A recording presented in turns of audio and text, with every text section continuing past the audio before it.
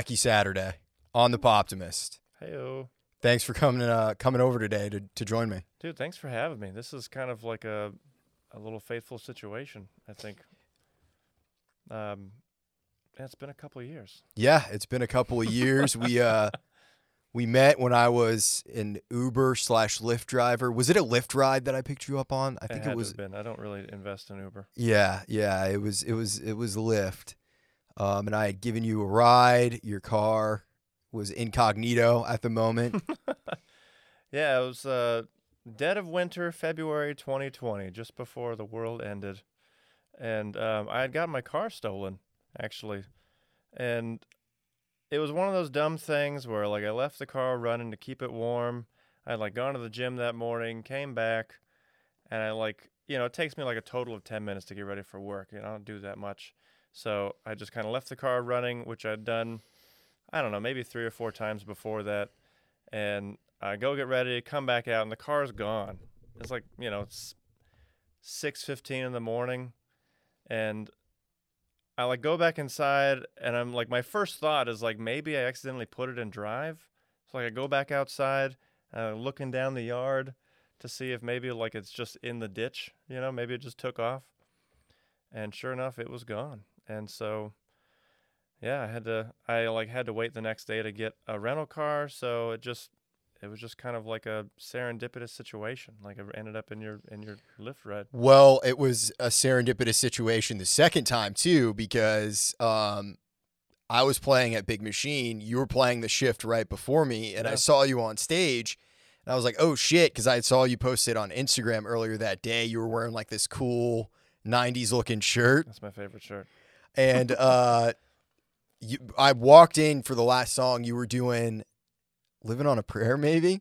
I think so, yeah. Yeah, and you fucking killed it, man. It was so cool. Actually, that's not even on our list. That was like a request that we did, and I was kind of worried. I'm always worried about that, like, what was it, the modulation of the end where it just kind of goes up a whole step. So I think we even, like, planned on not doing it. I don't even remember if we did it or not, but actually, it turned out really great. Like, I don't think any of us had. I don't remember the last time I did that song, but I was like, man, this rocks. Well, the 45-year-old ladies fucking loved it. Yeah, they were so into it, and it was cool, man. It was really popping in there. That was maybe my second full shift that I've played on Broadway. I had gone to sit in a bunch of times for like an hour or two with the reveal, but seeing you, like, the crowd was already primed up. They were warmed and ready to go. Yeah, that's what we're pretty good at. Getting everybody excited, getting people in there, and to just kind of start the day. But yeah, I remember, like, I saw you get up there, and I was like, that's him. Like, it was really weird. I recognized you immediately. Yeah. But it'd been 3 years or so I was like, I don't know if he remembers me. I mean, the same thing with the guys from the reveal. Like, I know Dusty, and I've met the guitar player, Josh Norfleet. There you go. I remember his last name. I never remember his first name. A couple of times, I've played shows with them with early stages of Eat Sleep Rock. But I just, it's just been so long. I try not to assume people would remember me because I don't know. I think I undercut myself a little bit. I'm just like, they probably don't remember who I am. But so you knew Dusty and them, like, from your first go around in Nashville? Yeah, like me and Dusty. I remember we played some kind of, like, acoustic songwriter thing in, like, a brewery or something like that. No, it was like it's like a market, like some kind of put together market, where Eat Sleep Rock had a little tent there, and we were all taking turns doing, like, I remember a couple of songs. What was this called? Wicked Market no? Maybe. Where was it? It was, I think it was down by 12 South. It was like a little park area, but I don't remember where. Yeah, see, at that point, I wasn't, like, really involved, and so, but I do, I know what you're talking, I can envision the poster. Yeah. But I can't remember it. Yeah, I did that. We played, I think, a show on either the same bill or we were all there at the Mockingbird Theater. I know that was, like, with the AOKs, Classic Eat Sleep Rock lineup. Yeah. Oh, And I think Daylight Centers were playing too. Like I haven't heard that name in forever. Yeah. Daylight Centers no longer exist. Damn. But they played their last show here in this basement where where you guys are sitting. Was it that long ago, or was this more recent? This was more recent because this was. Wait, you know what? Not their second to last show. They did play one more show after that at the 5 spot. Okay. That Eat Sleep Rock put on. Yeah. But they played here for July 4th of, would that have been 21? I think so, because that was really the first time that we had met. It was brief, but I didn't really know Danny back then because Norfleet played that Daylight Center show as well. Yeah, and that was July 4th, and I think that was the second to last. That was right before. Like, where'd they shows go? Here were no more. So Liam, he's in L.A. now, right? Liam Kelly. Yeah, but he's splitting his time between L.A. and Detroit or something like that. He's got a new band that he's playing in, but I can't remember what the name of it is. Yeah, I don't remember either. But Scotty was in the band back then, right? He was in Daylight Centers. Yeah, he was the bass player. Yeah, he was in the AOKs for a while too, right? Yeah, and Scotty's also in Garden of Eden. Yeah, that I know. Yeah, play that a couple of times. Yeah, which by the way, just for the purpose of letting people know, we do have a show. Garden of Eden is on that bill, right? This Saturday. Yeah, they're opening. Yeah, the East Room. Yep, the Garden of Eden, Norfleet, and Tennessee Muscle Candy. Have you seen Tennessee Muscle Candy before? I haven't. I was looking on her Instagram earlier. They're fucking good, dude. Yeah. Alexis is good as fuck. She sat in with the reveal a couple of weeks ago, and she did a shift with them. Oh, really? Yeah. She's a very good performer. I would go as far as saying she's an electrifying performer. Ooh. Earth-shaking. Sold. Yeah, she's fantastic. So super excited for that show this Saturday, the 20th over at the East Room. So thanks to Eat Sleep Rock for putting that on. That's awesome. It should be a good one. It's definitely great to see that Eat Sleep Rock is still going. I know like Tara had to step away from that. Yeah, so what happened, it's funny, I don't actually even know how much I've ever talked about on the podcast, but it's fine. I mean, if it's it's fine. Tara and I are cool. So basically, Tara and I, she kind of like you said, she wasn't able to like spend as much time doing it, and so she brought me in as like a 50-50 partner. I was already kind of helping with booking at that point, and then we did like the 50-50 partner thing for I think a little over a year. And then I just kind of was like, hey, it doesn't seem like you have a ton of time to do this. And she lives in Franklin now. Yeah. So, yeah, I mean, we still chat here and there. In fact, she had a show a couple months ago at Kimbro's that me and Scotty and Dusty went to just to kind of pop in and say what's up. So, that's pretty awesome. Yeah. Yeah, I have nothing but love and respect for Tara and Waters. I don't know if you know Waters very well. Yeah. But Yeah, they put on some pretty awesome shows in 2018, 2019, and like the early part of 2020. I was really happy to be part of. And it's crazy coming back to Nashville. I guess we can say post-pandemic now. I think that officially came out. Yeah, recently. yeah. Like so much has changed. I mean, like there's so many more pre-booked gigs happening, but there's not as much easy access showcases like open mics and they used to do like the Sunday thing. It was like I think it was in Midtown or something like that. Whiskey Jam. It wasn't Whiskey Jam. We used to do analog or something. You're talking about Eat Sleep Rock, right? Yeah. Yeah, I think at the analogs. Or wait, is Analog downtown? Yeah, it's over by Vanderbilt. Yeah. Okay, maybe I'm thinking of something. There's something that they used to book that's over in Midtown. I know what you're talking about. It's over by like Tin Roof and 2 Bits. Yeah. I think. Yeah. I can't think of the name right off the top of my The head. Hutton Hotel. It's right at the bottom of the Hutton Hotel. Oh yeah, right? it is. Yeah, That's what yeah. it is. Yeah. Okay. Yeah, I mean like so it's been an interesting time navigating this kind of like new version of Nashville. And especially as someone who's pretty much starting from scratch. Like the last couple of years has been a whirlwind. It's like the tornado came through, I got swept up in it, and like I just landed back on earth. I mean, I've been here for a year now, and I like just in the last probably 2 months, I feel like I have my head on straight. So it's been a pretty wild couple of years. Yeah. So did you leave during the pandemic? I left August 1st, 2020. And that's another funny thing about the pandemic. I feel like anything substantial that's happened to anybody, they remember specific dates. Yeah. Something weird about that. Like you couldn't get lost in society that much. So it's just like anything you did that was major, you're just like, I remember the day, the time. I think it was a Monday. Like I left the 1st of August, 2020. I mean, like the tornado was still pretty fresh in the area. That summer, like downtown had kind of reopened, and I played some gigs with some pretty awesome guys. But by the time that all happened, I'd already signed a lease and like made huge commitments.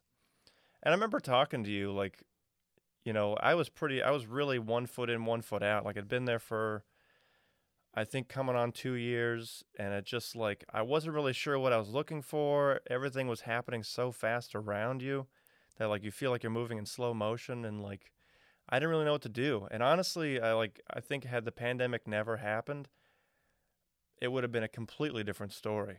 But I feel like the pandemic was just like, okay, I need to go back where I know things, because I don't know what's happening now. Yeah. It changed everything.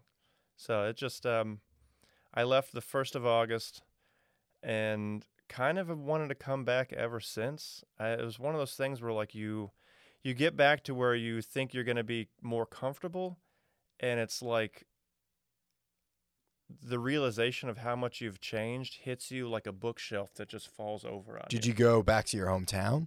I went back to Sacramento, yeah. Okay. Me and a couple of old friends, we got a house together and really just I mean, pretty much wrote out the pandemic like together. And one of them, my friend Graham, actually moved here a year before I did. I finally talked him into doing it. Probably one of the best drummers I know. I mean, like, and I don't really know where I was going with that. That was kind of like its own statement. He's one of the best drummers I've ever known, and we've known each other for a very long time. And I'm happy he followed that advice. I don't know, like it's been a rough ride for him too, being here in Nashville, but it's the only place where like you can be your own entity, no matter what you're doing, whether you're a singer, guitar player, bass player, drummer, flutist, saxophone player. It doesn't like. You're not a member of a band. You're not like a filler to like fill up a hole in somebody's like vision. Like you are a professional musician that has all the possibilities and opportunities as anybody who might seem like more of the chosen by the audience. Like a lot of other music scenes, like singers and guitar players are starting things. You don't really have bass players and drummers doing it, but it's not as often. And like it took moving away from Nashville to really understand Nashville. Like it just works on a completely different level. Yeah. I mean, for me, I grew up in Maine, so there's not really a music scene there. You know what I mean? Like you basically there, it's like the way you can make money is by putting together a wedding band and playing and doing that in the summertime. And then in the winter, you just teach lessons. Yep. Or you become a music teacher at a school or something like that. But for me, I kind of saw what my future was there, and I just knew there's nothing really for me here. Yeah. And I had moved out to Colorado, and the year that I spent out there, I mean, Colorado is an amazing place. Have you ever been there? I've spent maybe like a weekend in Denver. That's yeah. It's an amazing place. I feel like in a dating scenario, like it was a girl that I really liked, but it was just never going to work. We were in different places in our lives, you know? Yeah. If it would have been a different time, it would have been a different place, then maybe I would still be out there. But I didn't really get involved much in the music scene there. I worked at this place called Wildwood Guitars, which is an incredible shop. It's like a famous place. They make their own guitars there, right? They don't make their own guitars, but they have a lot of relationships with Fender, with Gibson, with all kinds of boutique dealers. So they have everything from like Mexi Strats to high-end custom shop shit. Wow. So I got to learn a lot about guitars and tones, and it just taught me a lot in the time that I lived there. And I just got very inverted. Not necessarily, I wouldn't describe myself as an introvert, but I was smoking so much weed. I had not dealt with any of my trauma or any of my bullshit from life, that I just didn't really interact with anybody. I didn't really, I had friends. I had a couple of friends, but as a 21-year-old young man living out there, I should have taken advantage. Like, I was living right outside of Boulder, which is a huge party town. But I was just so scared of everything. I was so far from home. And I didn't really know anybody there other than the owner of Wildwood, who, he was like a 60-year-old dude at the time. So, like, he had a family and shit. But yeah, I didn't really do anything musically out there. And then when I was 18, I lived down in South Florida, and the scene down there is very despondent. I don't know if that's the right word for it, but I played in this band with my friend Kurt Riley called Brighthead, and it was an amazing experience. It was my first gig really out of high school. We just played shows, we rehearsed, all the normal bullshit of, we're going to do it, we're going to try and make it. That fell apart in like 6 months for various reasons, normal life reasons. And then eventually I just moved back to Maine. And in the back of my mind, as I was leaving Colorado, I knew I was going to move to Nashville. Like, I was in a cab. This was pre-Uber. I was in a cab on the way to the airport, and I was like, I'm going to move to Nashville. That's so wild. Like, I wish it would have occurred to me like 10 years ago that Nashville was a place to move to. Like, I grew up, like a lot of rock guys do, listening to 80s hair metal. I don't know what it is about that, but I can't tell you how many people my age or even younger are just like, this is where it all started. It was just like 80s hair metal. Poison was my life. I think I saw Poison and Def Leppard probably like 6 times in a year. They would always come through in Virginia Beach where I lived. And it was always a dream of mine to move to LA. Like, that was the place. I had no idea what LA modern time was like. I had no idea if it still existed the same way that it did in the 80s. You just, like, that's what you love. The romantic image. Yeah, the romantic image. And I mean, even still today, like, having lived there for a little while, like, I still have such a romantic image of LA. But I wish, like, when I finally moved to California with some friends of mine, we moved to Sacramento, and our other friend moved here, which was kind of a weird thing. Like, he started listening to country, started working on becoming more of a professional guitar player, which we really didn't notice at the time. He was just hanging out with different people, and we were all upset about it. But he really was trying to take himself to a new level, and it took a long time to kind of understand that process. And when he moved to Nashville, it kind of made sense for us. We moved to Sacramento with the idea to later move to LA. We just didn't have the guts to just move to LA, like, it was kind of a safer choice. And honestly, like, I was 28 when I did that. Like, I just never had the balls to really jump into a car and, like, hope for the best. I've always wanted to, but it took me so long to finally build up that steam. Well, you're here now, so I know. I mean, like, since I left, I've done so much moving around, just this. And so I've learned a lot about myself. I learned a lot about the things that I was doing to cause myself to not get where I wanted to go. Like, the idea of being famous, the idea of making it, like, that belief was like me shooting myself in the foot over and over again, because I had no idea how to do it. I still have very hard time, like, actually being disciplined in working hard, musically, And so you don't realize, like, oh, that's me. I'm the one who makes it. I'm the one who makes me make it.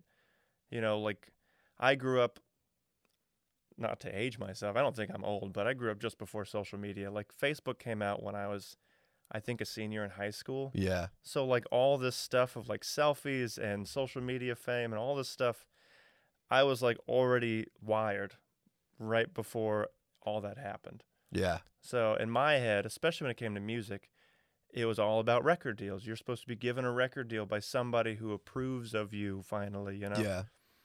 And, I mean, it took, honestly, till finally moving back here this time to be like, okay, no one is going to do this for me. Whatever it is that I'm doing now, it's mine and it's me. And whether it gets anywhere or not, I have myself to thank for it. And that's kind of what I was talking about earlier. Like, I'm pretty much just starting completely over. Like, I had released some music with The Touch back in like 2019. I think I'm kind of revamping one or two of those songs, but everything else is going to get scrapped, and like we're going to start over with all new music and kind of just see where it goes. It's wild. There's freedom, I think, in rebuilding and kind of learning from past mistakes. It's like, it's weird for me sometimes because I've been here for going on 8 years now, and I can't believe that. This is the place that I've spent the longest in my adult life now. Yeah. I did 5 moves in 5 years across states. And it was crazy looking back on it. From like 18 to 23 or 24, I moved all those states, you know, and like I think I just didn't know any better of how hard it was. I was just dumb as fuck, dude. You know what I mean? It was just pure arrogance of I'll be fine. But you don't know what's on the other end. I was too dumb to know that I was going to have consequences. But you know what the crazy thing about that is? Like, you learn that you are going to be fine. Yeah. Like, to me, I did the same thing before the pandemic, and especially in the pandemic. I went from, in 3 years' time, I lived in Sacramento, LA, San Francisco, and now here. So, like, I think most people, like, their sense of security is very physical. Like, it's very, like, it's a certain type of surrounding that they need to have and make sure they have before they make any kind of thing like that. Whereas, like, when you're, I mean, I'll say it too. Like, when you're dumb enough to just try something new, it feels weird sometimes, but you really build a sense of security, like, inside yourself. Yeah. Like, there's really no, like, sense of, like, failing when, I don't know, like, to me, just doing it, like, getting in a car and going is like its own accomplishment. Yeah. Anything beyond that is icing on the cake, you know? And it's like, absolutely, it's something that not everybody gets to find out about themselves.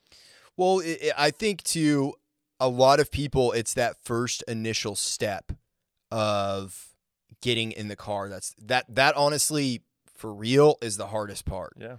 But that's the part for me that I've never had trouble with, but it gets harder as you get older and risk becomes more apparent of the moves you have to make, you know, because time changes. It's like, I can't do what I was doing when I was 25. Like, I'm booked to absolute fucking shit this week. My schedule is packed.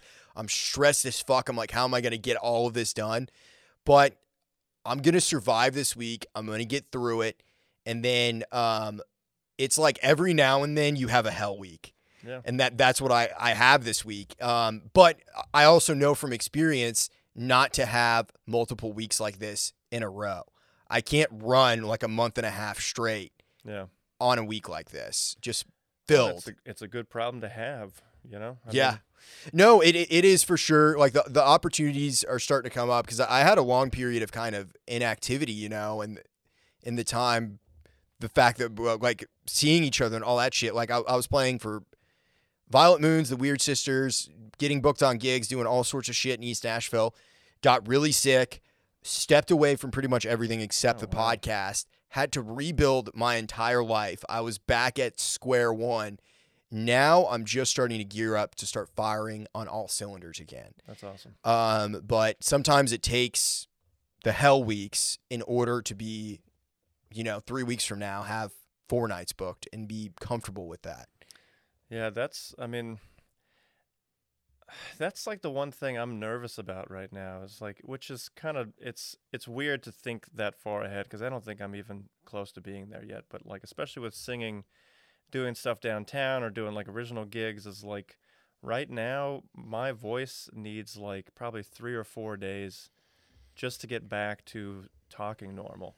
Like after a shift on Sunday, on Broadway, just like my voice is like this for like a good solid day, and you're just like, man, this is not right. I mean, people are playing 3-4 nights in a row, and I'm just like, how are you guys doing this? And I'm trying to get to know people just so I can learn what they're doing with their voice, what they're not doing. I mean, obviously, like drinking has a hand in it, but we all have our vices. So, yeah, it's a work in progress.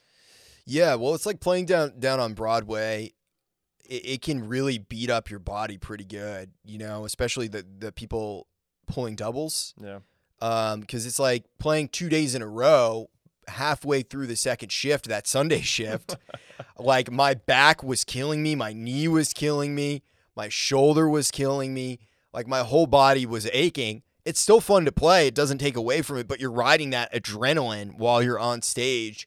And then afterwards, you're just like, oh, fuck. You're like limping back to your car. Dude, that gig what was it? I guess it was not this past Sunday, but the one before that, the whole Taylor Swift weekend. Oh, dude, like, it was insane. Nobody was coming into Big Machine, and that was probably the hardest shift I've played. Just no requests. Maybe there was, like, I think 2 people that even, like, remotely gave a shit. Like, the other people, they'd sit at the table, and you're like, hey, you're sitting here. What is happening? You look awful. You look bored. And there's just nothing. Like, no reaction. No, like, yeah, nothing. You're just like, dude, this is a chore. The irony that Big Machine was empty because of a Taylor Swift concert. Right? Like, I don't know that much about Taylor Swift, to be honest. I don't know if that's a bad thing or not. I know that, like, that was the label that signed her, and I'm assuming something went bad. But it's just like, that was so long ago from what I hear. Swifties don't forget, dude. Well, and I was talking to someone about that today. It was just like, it amazes me that someone who is like a megalith of a like famous person, right? Like, money is no object to her, even with rewriting or re-recording those songs so that she can own the catalog. Like, money is not an object. She is like such on a level that no one can understand. And yet somehow she has figured out how to enrage like a lower middle class of people about something that they could never understand or even grasp. And it's somehow has turned into such a simple problem. Oh, we just don't like them because they did something bad to her. It's like, who is she? She's like a robot. Dude. Like, she's not even human. Okay. So despite me playing at Big Machine on occasion, this is not a reflection of the reveal whatsoever. I'm just going to throw that out there. Taylor Swift is the Hillary Clinton of Nashville. I'm pretty sure she drinks baby's blood. I mean, like, her face is just like inhumanly perfect all the time. And that was the first thing I ever thought about her, and it's never left. And it's just like, it's so funny to me. Like, I can't relate to somebody who is just inhuman looking.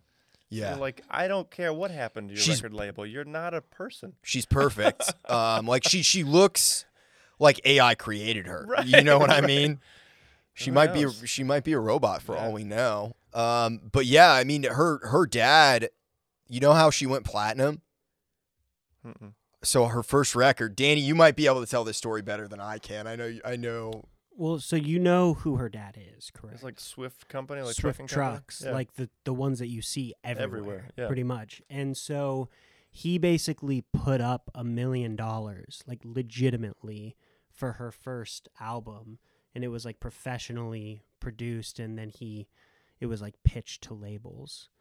And then also just on the note of what we were talking about as far as why she left Big Machine, it says here that what she stated was that she had tried to purchase the masters, her own masters, but Big Machine gave her unfavorable conditions, so she switched to Universal. I guess that's not even a bad thing. No. That's a perfectly normal transaction. Not. Definitely not. Yeah. Big Machine's like, we shouldn't do that because we're making a lot of money off right. of this. Well, and considering how much money her and her dad has, like the offer had to have been immense. Right. And that's what I'm saying. It's like people down here on Earth, they don't understand any of that. Like it amazes me that any of them are like actually mad. It's like, how is that possible? How do you have, I mean, I don't know. You sing a song, you have like 8,000 people help write a song that, 15-year-old girls relate to. And it's just like, okay, I get it. I don't know. It's an industry. The music business is a business.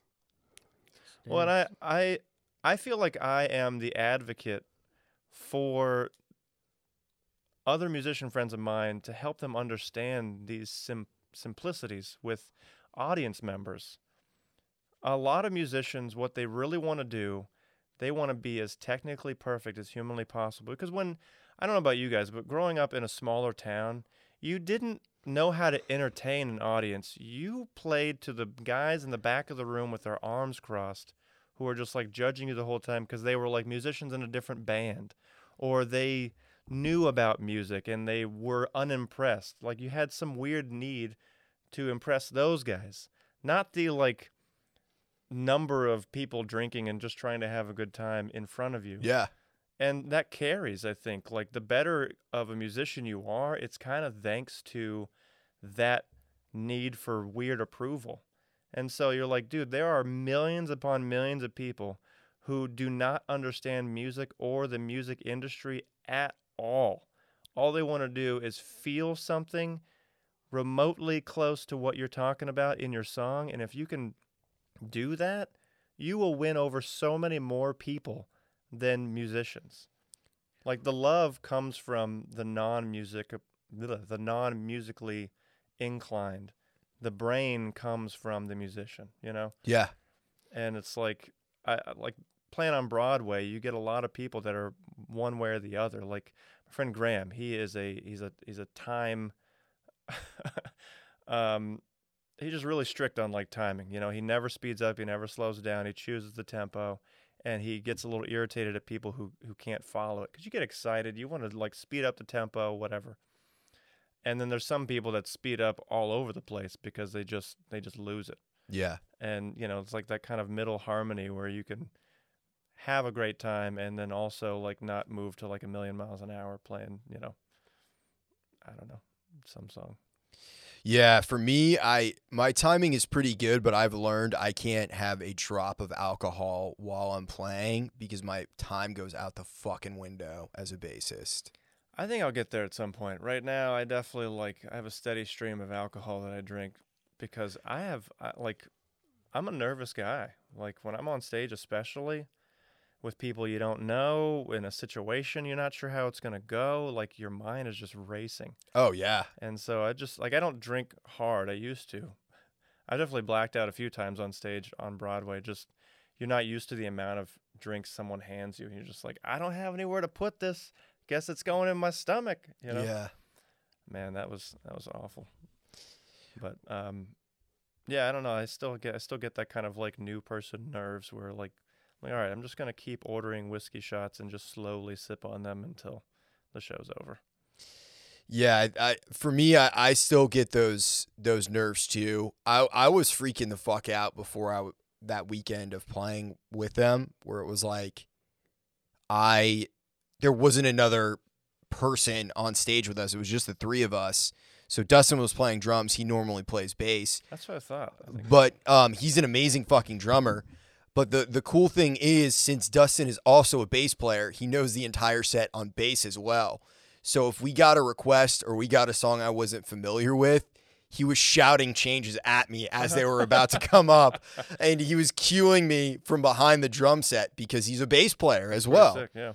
So that kind of eased my nerves a little bit. And what Josh had told me, he's like, dude, it's fucking Broadway. He's like, we do Broadway versions of the songs. Yeah.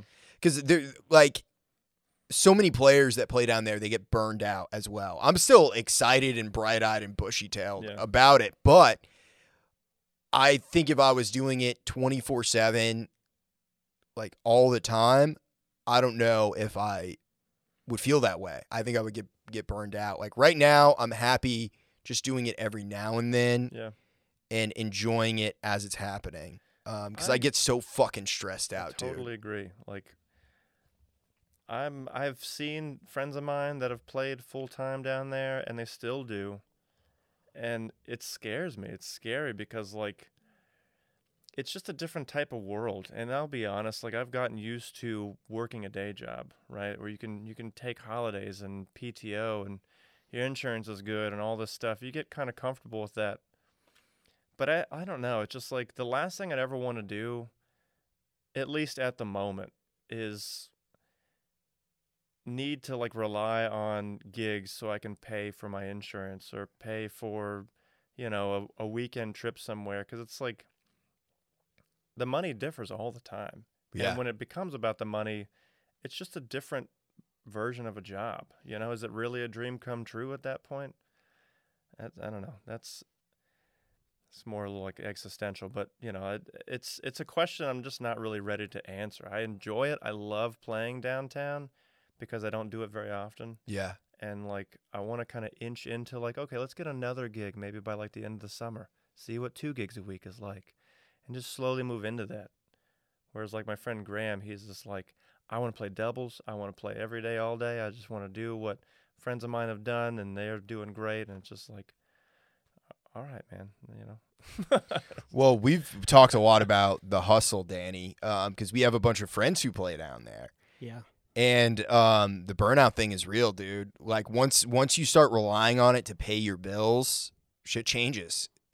And is it better or is it worse? I don't know. I think it's different for sure. Yeah. Your days are pretty much free. You can do whatever you want all day. You just have to be ready for that 4-hour gig that night, or if you're working a double. I feel like I'm open to taking my life down that path, but the thing is, you can really only do it for a set amount of time. Right. And I feel like the people who do it really smart, downtown is a stepping stone that they use to help fund their original endeavors. That's what The Reveal is doing. They've basically paid for their record, hired really good producers, gone to recording studios, done all that stuff, to be able to do that. They were playing down on Broadway. Yeah.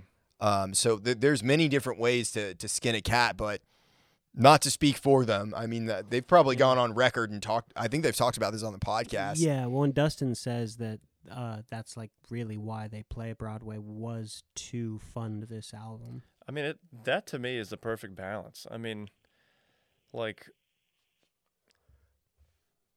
I've talked to a friend of mine who's been playing downtown full time for, I don't know, the better part of like 6 or 7 years, and we kind of get to the same point.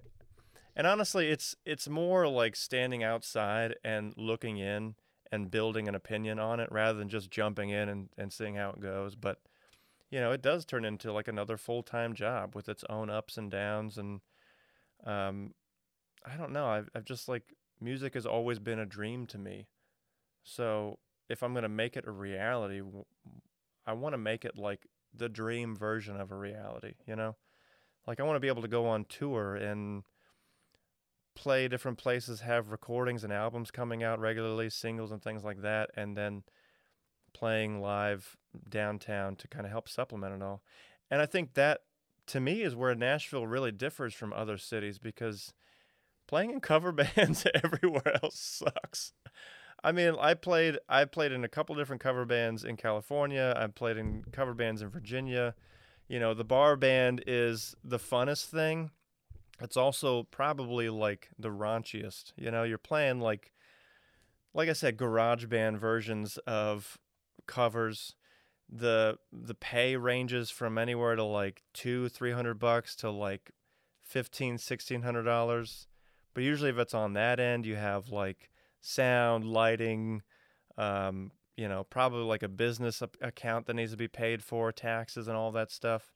I remember I played for a casino band for maybe a year, maybe on and off for 2 years, and like I think I made a total in a year of like $700 because it just the cost, which I was never really given the full length or full scope of, it's just so high. You pay for all this other stuff, and it's just not the same. You don't have the audience, you don't have the energy, you don't have the community, you don't have the dreams that like everyone shares here.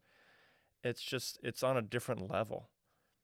And I feel like the hardest part is when you end up playing doubles and triples and you get that burnout, because you're not only burning yourself out physically, but you're also kind of burning out that dream aspect, that lifeblood that makes you feel like you're doing something that normal people don't get to do. They can only think about.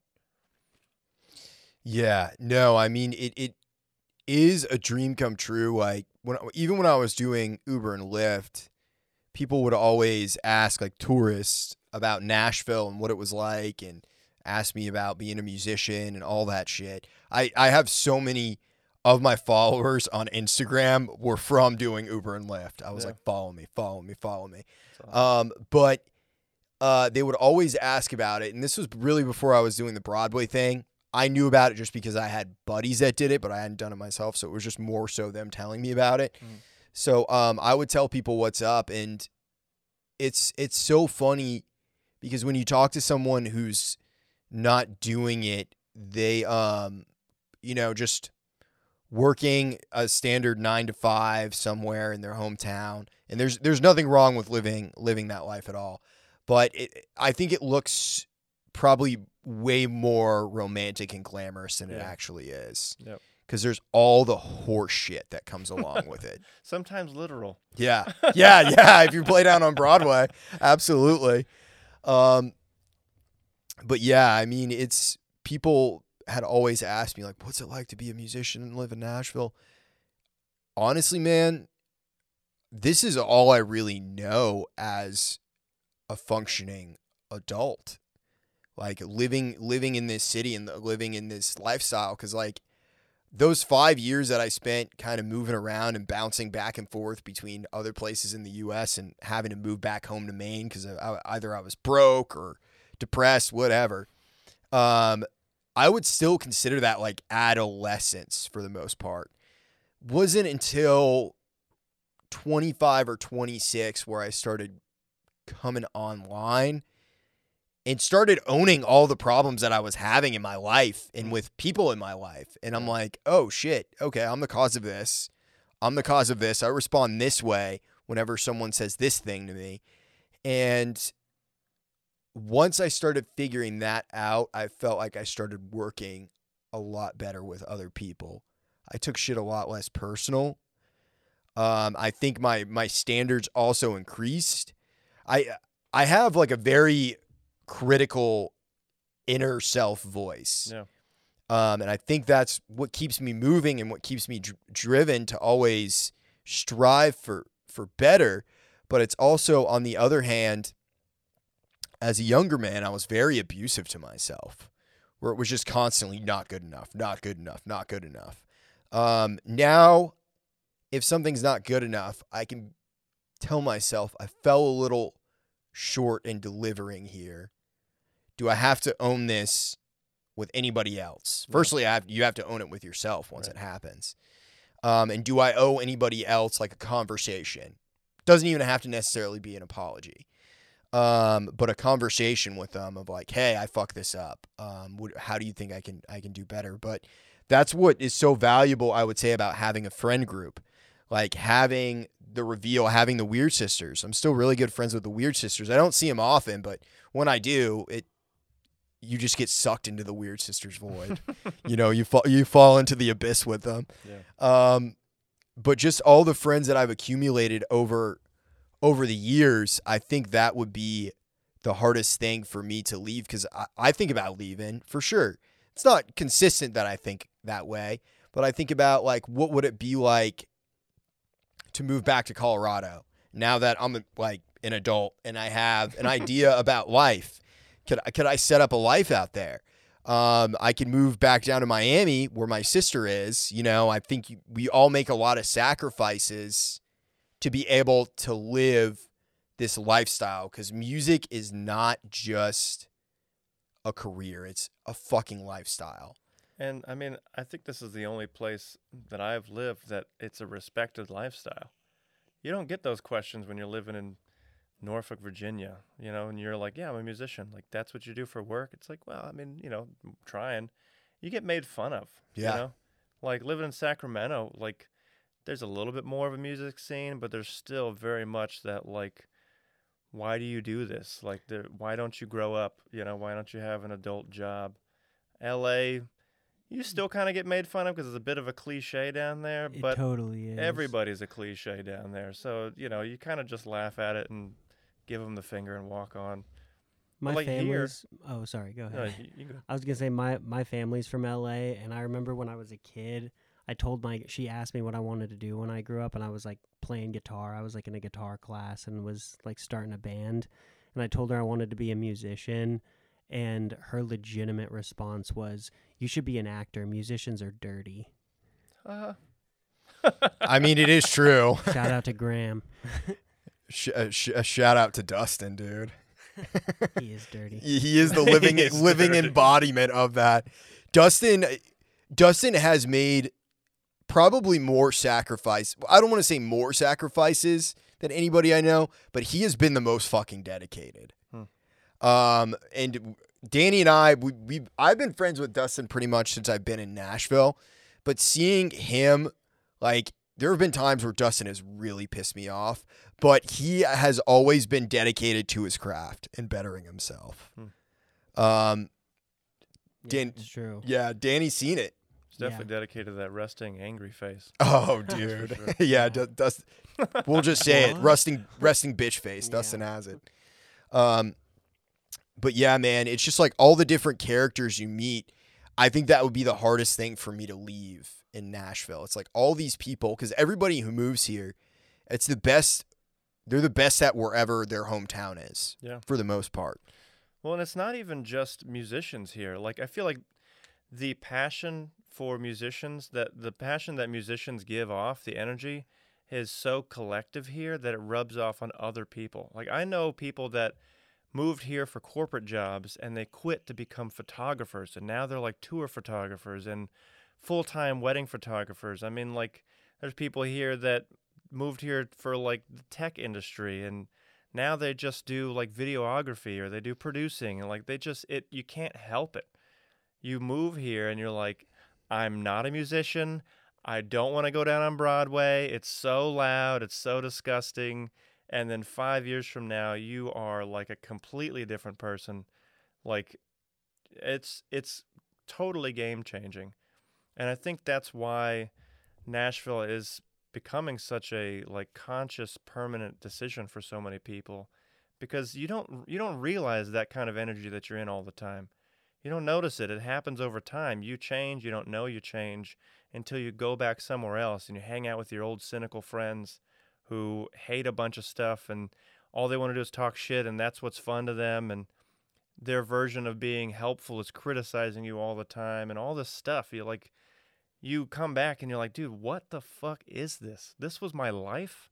Yeah. I used to hang around this every day for years, and you're like, dude, I'm going back. Like, this is too much. Yeah, it was tough for me moving down here because I had, like, my family's always been pretty supportive of me playing music, so that's never really been an issue. But really everybody else in Maine, except for a handful of people, were very critical of my decision to move to Nashville. And it was really hard for me. Not like I'd always kind of been like an I don't give a fuck person. I was very abrasive when I was younger. Yeah. So I wasn't afraid to get into it with someone. But it was still hard because I felt like everybody kind of turned their back on me. And then even to a certain degree now, it's like I don't exist because I left. Well, they have to. Because, like, if they join in the spirit, what does that mean for their life?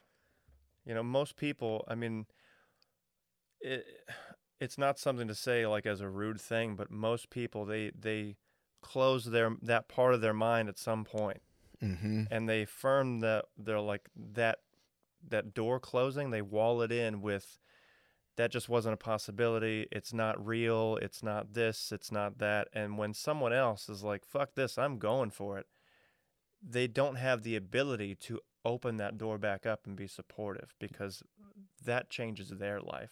Yeah. And it's just, like I said, it's not a wrong thing. I mean, it just is. It's how people move forward. Yeah, it can be tough to navigate those waters because they're a little bit murky. Yeah. Because there is no real answer for a right way or a wrong way to do things or the way to live your life. You just have to figure it out as you go. You just kind of have to make it up. That literally is life. You're just literally like guessing until you die. Yeah. But the problem is that society has pretended to make this rule of thumb like, well, this is what life is. You go through this lane, and then on the end of it is retirement. You spend 15 years kind of scuffling around with what you've got left of yourself and, some money that hopefully you put away the last 40. And honestly, I think like the next, I don't know, bunch of decades moving forward, we're going to see so much breakdown of the like previous generation, like corporate life. Once the boomers career. die, dude. I mean, I don't even think it needs to take that. I think there's enough people I think there's a lot of supportive boomers out there. I don't think they're all closed off. I think they are kind of quietly rooting for the people who are taking these chances because it was like beaten out of them sometimes literally, like you can't dream. So I honestly think moving forward, we have people like they're making careers off the internet. Hell, even OnlyFans, like that is it's a middle finger to the societal like construct that's been built. Totally. Well, the pandemic, it was another thing that really revealed that because why is someone gonna fucking like a hot 23-year-old girl? Why is she gonna be a fucking waitress at Chili's when she could just take pictures of her feet, dude? Yeah. And make a living that way. Oh, yeah. It's the American way. It's the American dream. Well, and also, like, why try and go do porn at a porn studio when you can just diddle yourself on camera from your bedroom? It's so much safer. Like, it's seriously. I don't know. I'm in full support of that stuff, and I'm not saying that as a pervert. I'm totally a pervert, but that's besides the point. I'm like, it's different, and it's such a success. That is what drives me crazy. It's just like, it's not like, oh, well, they're only going to do it for like a couple years and then they're going to have to get a job. These people are making like infinite numbers of money beyond like anybody buying who works a day mansions. Job. Yeah. Like making rent at some place in Italy in like a 24-hour period. And it's just like, good for you. Like, I don't even know how to have the balls to do that, but I would if I did. I think about it sometimes. Just like, I don't know what guys do on OnlyFans, but shit, like there's just like the internet provides so much more than we even now realize, especially with AI and like, what is it, that chat GPT. Whatever, GPT. Yeah. There's so much going on with that, like so many opportunities. I feel like we're going to see the next version of T-Pain in the music industry, like someone who just takes full advantage of the basically auto-tune of today, which is that. And well, it's already happening. There's these record labels are starting to lobby to ban AI versions of songs of their artists that they're signed to. Like there was a Drake and Weeknd song. I didn't listen to it, but I saw a bunch of headlines about it. Did you see anything about that? Mm-mm.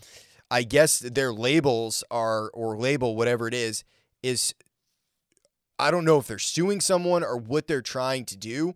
Cause like, who do you sue? Do you sue the people who created it? Do you sue the person who made the AI song? Like, where does it go? What's wild is like, if the AI writes this song, who owns that song? Let me ask you this. In the next 5 years, are we going to see an AI artist blow up? Oh, probably. Yeah. I mean, especially now with like the kind of cartoonish and like multimedia avatars that we're making for like Instagram, social media. It's going to start off with like maybe there's pictures of an actual person that maybe somebody like licensed and allowed to have, and then they'll just kind of turn that over to like an animated version to where there's some history, some memory of a real person, and then you'll just never see that person again. They'll blow up.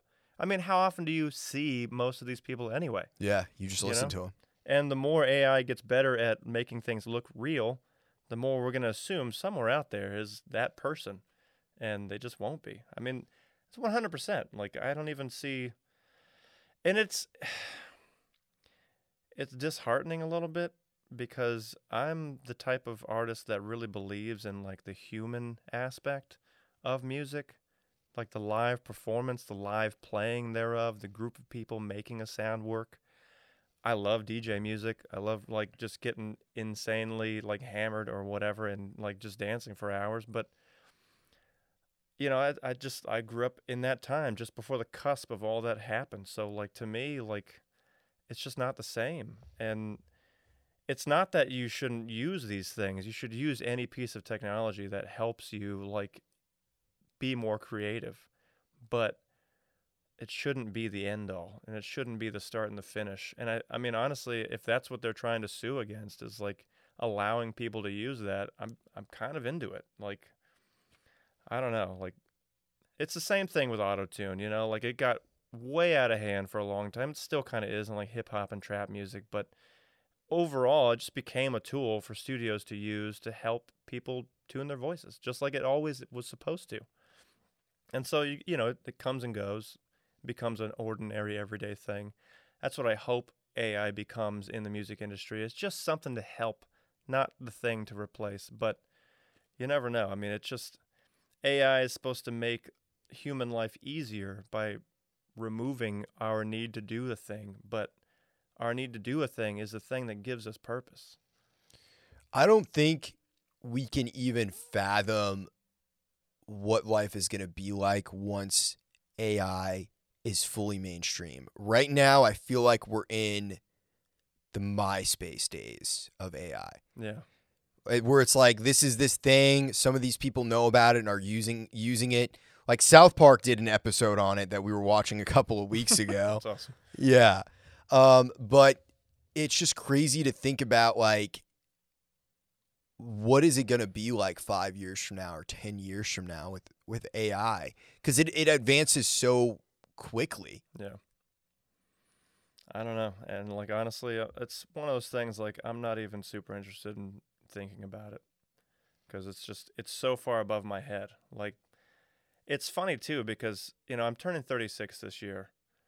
And the question I've had the last couple of years is like, when am I going to feel myself start to pull away from like you're just normal society? Because there's always a point. Every generation, they lose track of what's going on around them, and that's where you get the like, what? Yeah, well, what? What space? You know, just those old people that just never grasped the internet or never grasped the computer. Like, I mean, we have what is it, like the metaverse now that is happening. I don't know anything about it. I've never tried it. About it either. On some people I talk to, like it's already there, and some people it's like being built. And that's where I realized that. It was just like, this is it. This is where I just slowly start to veer off from the rest of society, because I probably will never get into that. Same thing with AI. It's just like, I already see pictures. I'm like, oh shit, they're re-releasing the Pontiac, and this all computer-generated pictures on the internet. Like, I'm just like, this looks like someone took a real picture in a sunset. Like, what am I looking at? And suddenly I feel like I'm 60. You know, just like I can't grasp it. And so I'm just like, man, that's where I just stop thinking. Like, let's just do what we know how to do and see where it gets us. If we start interacting with that kind of stuff, great. If we don't, also great. That's where I'm at. What is your process for songwriting? It's a bit of a mixed box. A lot of times it will start with a guitar riff. I tend to feel things out. Like it really comes like that. Like I'll play something like a riff or a chord that's just like, ooh. And it hits something, some light switch or some just connection. Um, and I like to use imagery, like, it's like a major seventh chord just kind of sounds like a sunset somewhere. It's very relaxing. It's very like kind of inspiring, but in a very calm way. And so you just start painting a picture like, okay, what is this? What am I thinking right now? And that's how the song starts. Like you just have a note and then you're like, okay, here's this picture. Let me pull some words off of this. And then pretty much after that, it's a complete guessing game. You want to continue this feeling that you have and create a theme, an atmosphere for a whole song. And so like every chord you play next either helps build it or diminishes it, brings it up into like a happier place or kind of saddens the mood. And you're taking one still image that you've made in your mind and spending the entire song describing it. That's pretty much how I do it. And it's not as often as I'd like, and honestly, it's a little bit more painstaking than it probably should be. But I feel like every song I write that way, it's just a little piece of me comes out of it at the end. Well, you're mining for something. Right. It's just like you don't even know what you're saying or what you're building at the time. But when you finally memorize the chords and you finally get those last like connection words together and you finally figure out, okay, I want to go up with the melody here and I want to kind of, you try some loud or soft things. Once you figure that out and you memorize it and you play it the whole way through, like confidently, it like, I don't know, it kind of makes me cry a little bit because you're just playing stuff you didn't even know how deep it was until you understood it.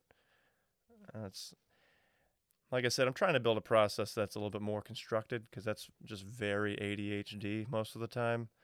But the, I don't know, handful of songs I've written the last couple of years are more real to me than probably anything I've ever written. Why do you think that is? Well, I'm writing less instruments. I think before I was so concerned with making every member of the band happy and like, okay, this has to be kind of complicated. We have to have a modulation here and we have to have harmonies here so that way everyone feels challenged, no one gets bored. I mean, since the pandemic has started, all I've been doing is writing vocal melodies and acoustic guitar. Like there hasn't been a single drum thought. There hasn't been a single electric guitar. And so when you take all those away, like the message becomes so much clearer. And as a singer, this is probably the best advice I've ever gotten in my life, because up until then, I've always been a singer, but I've always been so concerned with writing good guitar parts that it creates a song that is not very good to sing on. It's very like in a box and square and constructed. You can't, go on runs because the chord changes happen so much, and all this stuff. My friend Blessing, like, he just told me, he's like, dude, you're a singer. You need to stop worrying about all these chord changes. Like, don't worry if it's not interesting on guitar. Like, that's not your forte. You need to allow yourself a platform where your voice just does what it does best. You can choose all these different melodies when you just have a steady, like, 1-4-5, like chord progression that moves around slowly. You can do so much with it. And that's what you see a lot in the better parts of Nashville. People write cheap songs all the time, but the really good ones, you don't even notice that they're doing simple guitar parts because you're just so captivated by their voice.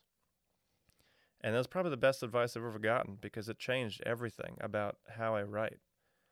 I still sometimes get in my own way. I'm like, I need to make it more interesting. Another guitar player, if I hire, they're not going to want to play it, but I have to like slow myself down and be like, this is not why you're here.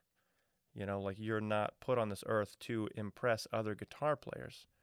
You're put on this earth to sing to people and draw them in and connect them. And I think that's why I haven't written as many songs, but they've become so much more substantial in my mind because the message is more personal. The vocals are more like dominant. And it takes a long time to rewrite what you've learned, how you think. It takes a long time. Well, it's for me, it's always an ever-changing process when it comes to writing songs. It's similar in the way that you described, like you hit a certain chord or a certain series of notes and you're like, ooh, that makes me feel something. What is that? What does that mean? Yeah. And I think for me, I see things very cinematically. Like I always imagine a movie scene, like a world that was created for a song. And a big influence of mine is Quentin Tarantino and Nice. in his song choices in movies, because he has such a varied soundtrack. Like there is a Tarantino sound on his soundtrack, Yeah. but it's not any one genre or any singular style. And because he has like surf rock, he has funk, he has soul, he has rock, he has country, he has a little bit of everything. Yeah. And it creates a unique vision that really brings a world to life. And like I've always seen myself, like as I've gotten older, as like a director of sorts. I'm more of a director than anything when I'm creating music, because I can write parts for anything like bass, guitar, whatever, or come up with a vocal melody. But for me, it's all about the context of the song. Maybe the bass only hits on the one, and that's all it does the entire song. Yeah. You know? But does it have movement? Can you envision something when you listen to this? Because when I create, I shut my eyes and I try and see a world. Or like I wrote this song about a school shooter, dude, from the perspective of a school shooter. It's called Revenge of the Prom Night Virgin. That's the only funny thing about it is the title. It is so fucking dark, but it's such a negative, inward emotion of like hatred. Yeah. And and it's an emotion I feel. I've never wanted to shoot up a school or anything like that, but I tried to put that feeling on steroids and be like, what is this person? What do they see and what do they think? Yeah. And it's just pure nihilism. You know what I mean? Life is pure shit. Life is never going to be good. And I can get into those modes for sure, but I was really trying to tap into this ugliness. I had this weird dream where there was a zombie apocalypse, and I was outside of this Shell gas station that was right next to a movie theater. And Theo Vaughn was backing up a car and like running over zombies. And that was the only time I saw him in the dream. But I walked into this dream, and there was a satanic ritual going on. And there were these two really hot girls making out, and they were naked. All right. And they wanted to bang me, but I knew it was a bad idea, because they were going to try and fucking sacrifice me or some shit. So Worse ways to go. yeah, there are worse ways to go for sure. It's the Viking way. Just take it. But I ran out into the middle of this zombie apocalypse and just started fighting all of these zombies. And then I woke up. But Damn. yeah, it's just like there was some emotion that I felt from that dream that I was trying to capture. I'd also watched this Rob Zombie movie called Lords of Salem. Have you ever seen it before? Mm-mm. Okay, so it's about Sherry Moon Zombie. She basically moves into this apartment, or lives in this apartment where these witches are, this old witch coven that is trying to take revenge on the town of Salem. It's this whole thing.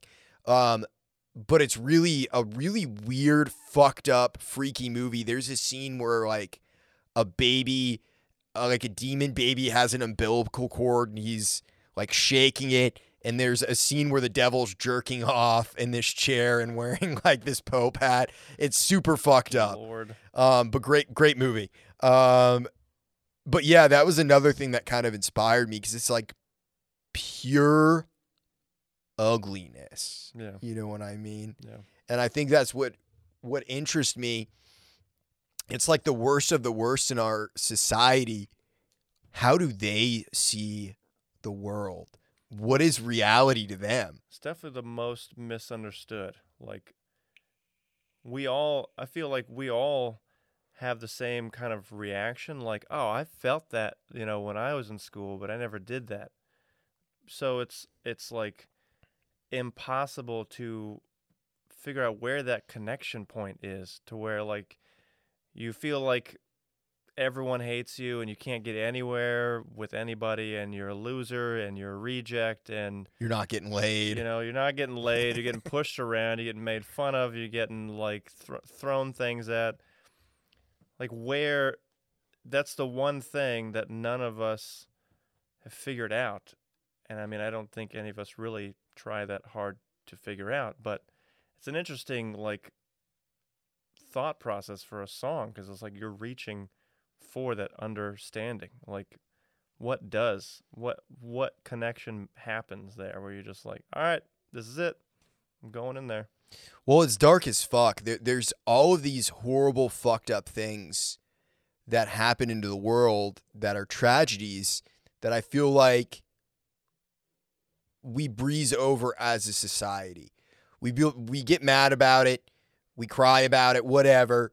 It happens, and then it happens again and again and again. There's never an understanding of what that ugliness truly is. Well, it's because, like, to understand something is to...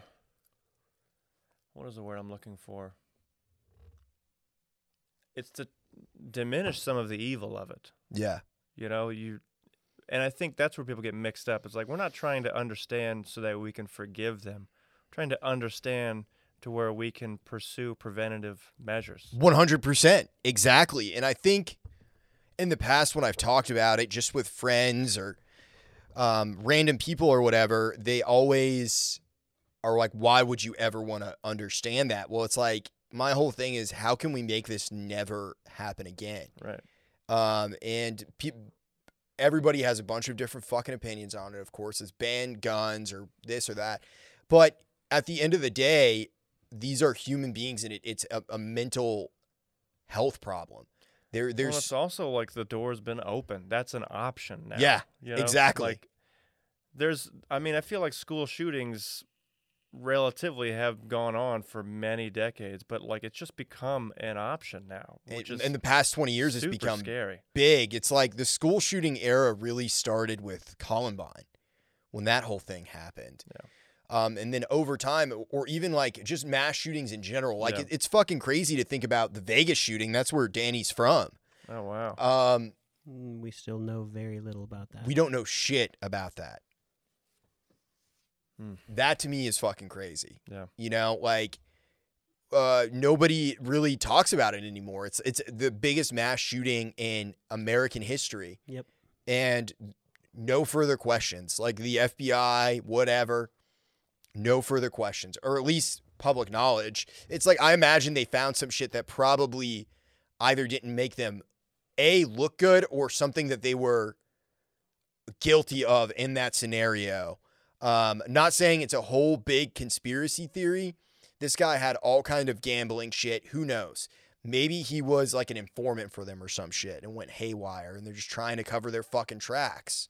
I mean, it could be as simple as just like maybe he had a rejected application for a gun. Yes. Yeah. I mean, that's literally the smoking gun for, gun reform. Well, I think when people are insane, we could try to figure it out all day long. This is kind of contradicting what I've already said. But if someone is crazy, then they're just fucking crazy sometimes. There might be a million reasons why they're crazy. Maybe they had a shit life. Maybe they had mental illness on top of that. But we really don't know at the end of the day. Like, there is... Whenever that shit happens, like, I think what I'm not into with it, but what I'm curious about, what I'm interested in, it's going back to that ugly emotion of where do you cross that line? Yeah. You know what I mean? Yeah. And sometimes part of me is just like, I think a lot of it has to do with the inability to understand the reality as it's happening as a child. Like, honestly, I didn't even really understand mortality until I turned 30. I don't know what it is, but you cross some kind of line when you turn 30 and you're just like, dude, I've got to start walking. Like, I got to stop skating. I've got to stop doing all this crazy stuff, jumping from moving cars. Like, I got to start walking and going to bed early. Like, in my 20s, you just like, this in my 20s, you just never imagined broken bones or death by accident. Like, friends of mine have died from like skateboarding accidents or overdoses or whatever, but like you don't imagine it happening to you. And so when you're even younger, I don't think, and I'm not placating anything, but it's just like I could never imagine holding a gun and understanding what I'm about to do, really, you know? I don't know. Yeah, it's a head trip to think about. Where can people find you? You can find me on Instagram. J.Saturday is the personal account. I actually right now post a lot of my stuff through there just because the touch hasn't really formally like reformed yet. I'm also like a day old on TikTok, so I'm trying to kind of get that stuff started again. What is your TikTok? I actually don't even memorize. I think it's the same thing, but I'll have to double check. I don't actually know. I don't have anything on there yet either, so there's not any reason to really go through there. But J.Saturday on Instagram, Satterdingus on Twitter. Nice. I usually just joke around and make weird puns on there, and that's pretty much it for now. Where can people see you playing at? This Sunday, 12 to 4, we'll be back at Big Machine. I think we're probably playing before you guys again. Yeah. The following Tuesday, I'll be doing an acoustic set, Writers Round at Neighbors in Sylvan Park at 9 o'clock. And then the 28th, we'll be back at Big Machine also. So it's kind of dude, thanks for coming on. I feel like this is kind of full circle. I know. This is actually like probably one of the like more uplifting like experiences I've had so far coming back. You just start, reconnection is what it feels like. Yeah. You know? That's nice. That's good. Keep on dreaming. See you next week.